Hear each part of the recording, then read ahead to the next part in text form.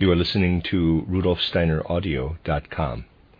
If you are listening to the podcast of this, it is located at RudolfSteiner.podbean.com. Please consider becoming a patron. As well, there are two publishing houses, SteinerBooks.org in America and RudolfSteinerPress.com in England, who are the sole publishers of Steiner into English and have given me permission to do these recordings. Please consider patronizing them as well. You are listening to RudolfSteinerAudio.com.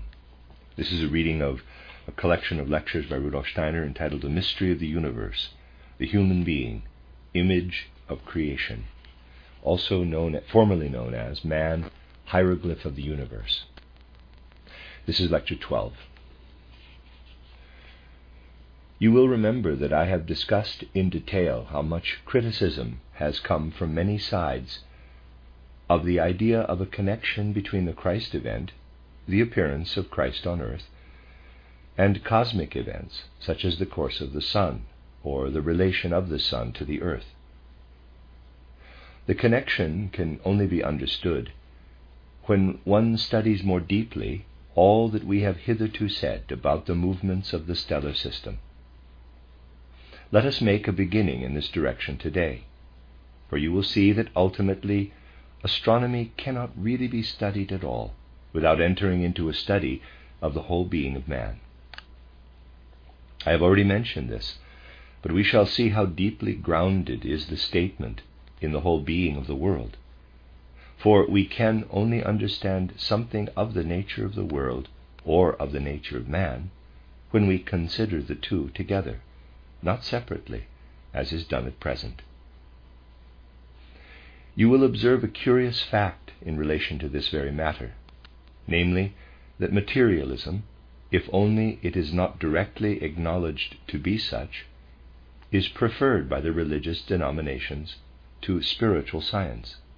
That is, both Protestants and Roman Catholics prefer to consider the outer world in its various realms in a materialistic sense, rather than to inquire how the spiritual works in the world and embodies itself in material phenomena. In confirmation of this, you need only consider the Jesuits' views of natural science, which are strictly materialistic. From their point of view, the outer world, the cosmos, is only to be understood in the light of quite materialistic interpretations. In this way, the utmost care has been taken to protect a certain form of faith, which has been cultivated since the council held in Constantinople in 869, to protect it by keeping external science at the level of materialism. It is true that a kind of smokescreen has been spread through religion's apparent conflict with materialism, even in scientific realms. This, however, is only apparent. For it does not matter whether one says that there is spirit somewhere, or whether one denies spirit altogether, if the material world itself is not explained spiritually. You know perhaps that astrophysics represents one of modern science's towering achievements. Its theories set out to study the material starry world, to establish the material unity of the world accessible to the senses. Now, one of the greatest astrophysicists is a Roman Jesuit, Father Secchi. There is no difficulty in standing on the ground of modern material science and at the same time adhering to this shade of religious belief. As a matter of fact, a materialistic interpretation of the heavens is nowadays closer to the religious creeds, and especially to one of the Jesuit persuasion, than is spiritual science, for these creeds are particularly concerned not to enlighten the world about the relation of matter to spirit. The spiritual is meant to remain an independent form of belief, in which nothing is said of a scientific study of the universe. The latter is to remain materialistic. For the moment it ceases to be so, it would have to go into what relates to the spiritual. It would have to speak of spirit. We must take this seriously. Otherwise, we should overlook the significant fact that Jesuit scientists are the most extreme materialists in the domain of science. They continually allege that man cannot approach the spiritual by researching into nature, and they take trouble to keep the spiritual as far removed as possible from such research. This can be traced even in Father Wassmann's studies of ants. After these preliminary remarks, let us recall an important fact which apparently unfolds entirely in the spiritual world, but which, when we consider this part of our argument more closely, will make clear to us a parallel phenomenon between spiritual life and the life of the external world of stars. As you know, we divide the post-Atlantean period into epochs of civilization. First the Old Indian, second the Old Persian, third the Chaldean, Babylonian, Egyptian, fourth the Greco-Latin, and then there is the fifth, in which we now live, beginning in the middle of the 15th century. A sixth will follow this, and so forth. I have frequently shown how the fourth epoch of this ongoing stream of post-Atlantean time began about the year 747 BC and ceased, roughly speaking, about the middle of the 15th century. In fact, to be more accurate, it really ended in the year AD 1413. That was the fourth epoch, and we are now in the fifth. If we thus consider the succession of civilizations, we can describe their characteristics, bearing in mind the descriptions given in Title Occult Science. Thus we can describe the Greco-Latin, in which the event of Golgotha occurred. But in doing so, we need not refer to that event, for we can describe the epoch by connecting it with the preceding one. It is possible to describe the successive epochs in their fundamental nature, and to describe the epoch running from 747 BC to AD 1413 without any historical reference to an important event occurring during this period. Let us recall the time of the occurrence of the event of Golgotha, remembering all we know concerning the civilizations of the most advanced people of the time, the Greek, Roman, and Latin. Let us reflect that to these people the event of Golgotha was an unknown affair. It occurred in a small corner of the world, and the first mention of its effects is to be found in Tacitus, the Roman historian, 100 years later. It was not observed by its contemporaries, least of all by the most cultured. Thus it becomes clear that there was no intrinsic historical necessity in man's evolution through the first three epochs of civilization and on into the fourth, that the event of Golgotha should take place. This fact should receive close attention. The event actually took place 747 years after the beginning of the fourth post-Atlantean period. In trying to understand the event of Golgotha, we may say that it gave purpose and meaning to the life of the earth, that the earth would not have had this meaning if evolution had simply gone on as the outcome of the first, second, and third post-Atlantean epochs. The event of Golgotha came as an intervention from other worlds. This fact is not sufficiently considered. In modern times, several historians have alluded to it, but they have not been able to make anything of it. In fact, history practically omits the event of Golgotha. At most, the historians describe the influence of Christianity in the successive post-Christian centuries, but the actual intervention and impulse at work in the mystery of Golgotha itself is not described in any ordinary description of history. It would indeed be difficult to describe it if one kept to the ordinary methods of history. Certainly remarkable men, oddly enough, clergy among them, have attempted to explain the causes of the event of Golgotha. Pastor Kalthoff, for instance, and many others. Pastor Kalthoff tried to explain Christianity as a result of people's level of consciousness and economic conditions during the centuries preceding the appearance of Christ. But what did this explanation amount to? In effect, it said that people lived in certain economic conditions, and eventually the idea of Christ arose, the dream of Christ, the ideology of Christ, as it were. And from these arose Christology. It arose in humanity only as an idea. People like Paul and a few others described what had thus arisen as an idea as though it had occurred as a fact in a remote corner of the world. Such explanations mean an abolition of Christianity. It is a noteworthy phenomenon of the 19th and beginning of the 20th centuries that Christian pastors should set themselves the task of saving Christianity by eliminating Christ. People were ashamed to admit the facts of the rise of Christianity outright. They found it more satisfactory to explain the rise of Christology simply as the advent of an idea. Various streams of thought found their way into this domain, and one specialist province of research has very much come to the fore in our times, arising in the materialistic stream of culture which reached its culminating point in Marxism. Thus Kalthoff is a kind of Marxist pastor who tries to explain Christology through a sort of pious Marxism.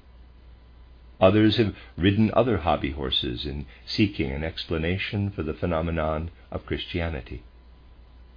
Why, then, should not each explain Christianity or explain Christ Jesus according to his own fancy? A certain psychiatrist explains Christ according to psychiatry, simply by saying that the mighty way in which Christ appeared in his time can be explained today from psychiatry's perspective as due to abnormal consciousness. This is no isolated case. And these are phenomena which must not be disregarded. Otherwise we do not see what is happening at the present time. They are, overall, symptoms of modern life. We must clearly recognize that what gave the earth its true meaning was an intervention from another world. We must distinguish two streams in human evolution, which indeed run side by side today, but only met for the first time at the beginning of our era. One is the Christian stream, which joined the continuous ongoing current from olden times. Natural science, for instance, has not yet accepted the event of Golgotha and flows on in a continuous evolutionary stream as though that event had never occurred. Spiritual science must endeavor to bring natural scientific study and Christology into harmony. For where has Christology any place if the Kant-Laplace theory holds sway, and we look back to a primeval mist out of which everything originally formed? Would Christianity ultimately have any real universal significance for man on earth if people regarded the stars as Father Secchi does?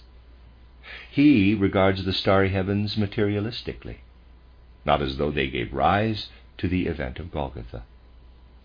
And that becomes the chief reason for leaving it to other authorities to say how man should think of the event of Golgotha. If man can develop no knowledge about this event through his observation and understanding of the world, some other source must be found to tell him what he ought to think of it, and it is obvious that Rome is that source.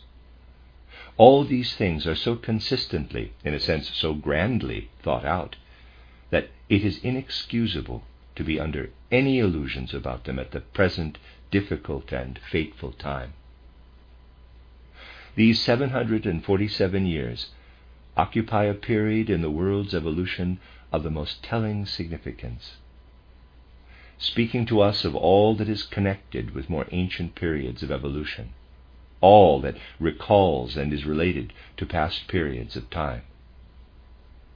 A new period begins 747 years after the founding of Rome, which was really founded in 747 BC, not the point of time given in ordinary history books. Here we have a fresh start, therefore, and if we now go back and take the periods of time, we shall have to say that everywhere we must add fresh periods and divisions of time to those already rightly assigned. An entirely new division of the course of time was brought about by the fact that the event of Golgotha fell in this period, as an intervention in human evolution from outside, as it were. We must clearly realize the existence of these two streams in world evolution, insofar as man is interwoven with it. If we hold fast to this, we can now see something more. We know that according to the view of ordinary astronomy, the moon moves round the earth. In reality, the moon does not do this, as generally described. It, too, describes a lemniscate, but for the moment we will disregard this. The moon moves around the earth. While so doing, it also rotates around itself. I have already explained this. The moon is a polite lady and always turns the same side to us. Her back is always turned away from the earth, though not quite exactly, however. To be accurate, we ought to say that generally speaking, she always turns the same side to the earth. A seventh part of the concealed side of the moon, in fact, comes over the edge, as it were, so that really it is not quite always the face of the moon that is turned toward us. For after a time a seventh part comes forward from behind, and another seventh part retires. This is compensated by the moon's further movements. A whole seventh does not vanish for good. It returns, and the moon reels as she goes round the earth. She actually wobbles and reels. I will only mention this here. In any elementary astronomy book you can look up further details. Could we transport ourselves to a far distant spot in the cosmos, which according to the calculations of astronomy would be a far distant star, this rotation of the moon on its own axis would take somewhat more than 27 days. If, however, we transported ourselves to the sun, we would see that the movements of the sun and moon are not uniform. They move with dissimilar velocities. This rotation of the moon, seen from the sun, would not be the same as seen from a distant star, but would take rather more than 29 days. Thus we may say that the stellar day of the moon is 27 days, and its solar day 29 days. This, of course, is connected with all the shifts and transitions which take place in the universe. As we know, the sun rises at a different vernal point every spring, moving round the whole ecliptic, round the whole zodiac in 25,920 years. These reciprocal movements mean that the stellar day of the moon is considerably shorter than its solar day. Bearing this in mind, we may see that this variation is remarkable.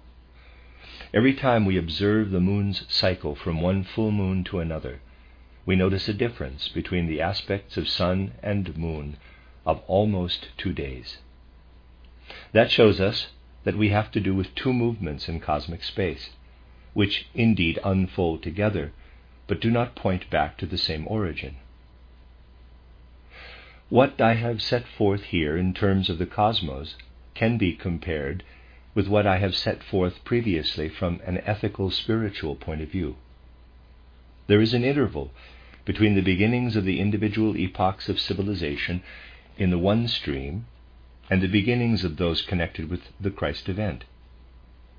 When it is full moon in sidereal time, we still have to wait for the full moon of solar time. That takes longer to arrive. There is an interval each time. Thus we have two currents in the cosmos, two movements, one in which the sun takes part, and another the moon. And they are of such nature that we may say, if we start from the moon stream, we find the sun stream intervening in it, just as the Christ event intervenes in the continuous stream of evolution, as though coming from a quite different world. To the moon world, the sun world is a foreign world from a certain point of view. Now let us consider this subject once more, from a third perspective. This we can do by trying to remember exactly how the human memory works, especially when we include dreams. We find, for instance, that what has taken place quite recently, although it does not enter the inner movements and course of the dream, plays into its picture world. Do not misunderstand me. We can, of course, dream of something that happened to us many years ago, but we do not do so unless something has recently occurred which is related by some thought or feeling to earlier years. The whole nature of dreams is in some way connected with quite recent occurrences. To observe such matters, of course, one needs to be able to notice the fine details of human life. If such be the case, observation will furnish as exact results as any exact science. To what is this due? It is due to the fact that a certain time is required in order that what we experience in our soul may be imprinted by the astral body upon the etheric, approximately from 2.5 to 3 days, though sometimes after only 1.5 or 2 days, but never without having slept upon it. What we have experienced in our intercourse with the world is imprinted by the astral upon the etheric body. It always takes a certain time to be established there. Now compare this fact with another. That is the fact that in everyday life we repeatedly separate physical body and etheric body from the astral body and ego in sleep, and in waking unite them. We may therefore say that between birth and death there is a somewhat tenuous connection between the physical and etheric bodies on the one hand and the ego and astral body on the other. For the physical and etheric bodies always remain together between birth and death, and the astral body and ego remain together also, but not the astral and etheric bodies. Every night they separate.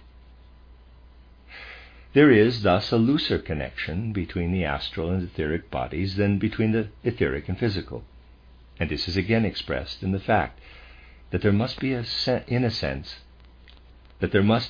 sense be a certain parting of the astral and etheric bodies before what we have experienced in the astral body is imprinted upon the etheric body. When some event influences us, it does so, of course, in the waking condition. This means it works upon the physical, etheric, and astral bodies and the ego. There is, however, a difference in their reception of its effect. The astral body takes it up at once. The etheric needs a certain time for the impression to be so established that complete harmony arises between the astral and etheric. Does this not clearly and distinctly show that although all 4 bodies or principles of the human being experience each event or occurrence that affect us, there are 2 currents in us which do not run the same course in relation to the outer world, one stream needing longer than the other. There we have the same as we have in history, the same too as we have in the cosmos, moon and sun, primal pagan evolution and Christianity, and now etheric and astral, always a differentiation or interval in time.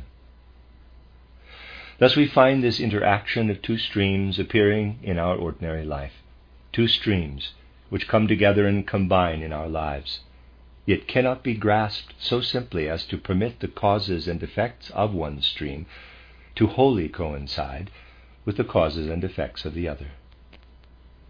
These things are of fundamental importance for our consideration of the universe and life, and cannot be dispensed with if one wishes to understand the world. There are other facts, too, which people also entirely overlook nowadays. And what do all these things show? They indicate the existence of a certain harmony between cosmic life, history, and the life of individual human beings, but a harmony not constructed as is usual today in people's efforts to account for everything through biological and genetic perspectives of a quite materialistic kind. The consequence is that we cannot make do with a single kind of astronomy, but need different astronomies, one of the sun, another of the moon. If we have two clocks, one always a little slower than the other, then the latter will always be ahead. But we should never assume that the cause of the one lies in the other. That would be impossible. So, too, although there is a certain regularity and lawfulness in the one being always the same amount behind the other, the two streams of which we have been speaking have nothing to do with one another. They only work together through the fact that I observe them together. Solar astronomy has nothing to do with lunar astronomy, though the two work side by side in our universe. It is important to bear this in mind, and just as we have to distinguish between solar and lunar astronomy in relation to the movements of sun and moon, so too must we distinguish in history between what takes place in us through succeeding periods of civilization and what takes place in us through the cycles of time, whose central point is the event of Golgotha. These two things work together in the world, but if we wish to grasp them, we must discriminate between them. We see the prototype of historical time in the cosmos, and we see the ultimate expression.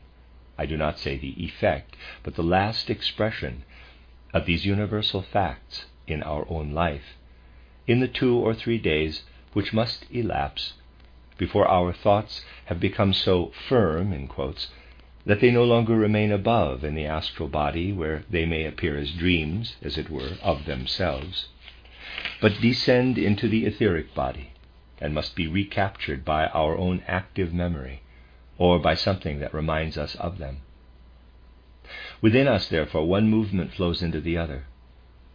Just as we have to realize that there is a lunar current, which, as it were, generates independent systems or structures of movement, so we must realize that in our human constitution, our physical and etheric bodies are more closely connected with one aspect of the macrocosm, while our astral body and ego, in contrast, are more closely related to a different aspect of the macrocosm. Modern science casts a veil of darkness over such things that confuses everything, positing a cosmic mist which forms into a ball from which the sun, moon, and planets emerge. This is not the case. The sun and moon are not of the same origin, but are two streams running side by side. And just as little can man's human ego and astral body be traced to the same origin as his physical and etheric bodies. They are two different streams. In the book titled Occult Science, you can find that these two streams must be traced back to the sun stage of evolution. Then, to be sure, on going back from the sun to the Saturn stage, one comes to a sort of unity. This, however, lies very far back indeed. From the sun stage onward, there is a continual tendency for two streams to emerge and run side by side. In this account, I wished to show how necessary it is to throw light on the parallel between cosmic existence, history, and human existence, in order to arrive at a view of man's relationship to cosmic movements. We have seen that a proper understanding will lead not to one astronomy, but two, a solar and a lunar astronomy. Similarly, there is non-Christian evolution. Our natural science is still heathen, and Christian evolution. In our day, many people try to prevent these two streams, which have met on earth in order to work together, from their proper confluence.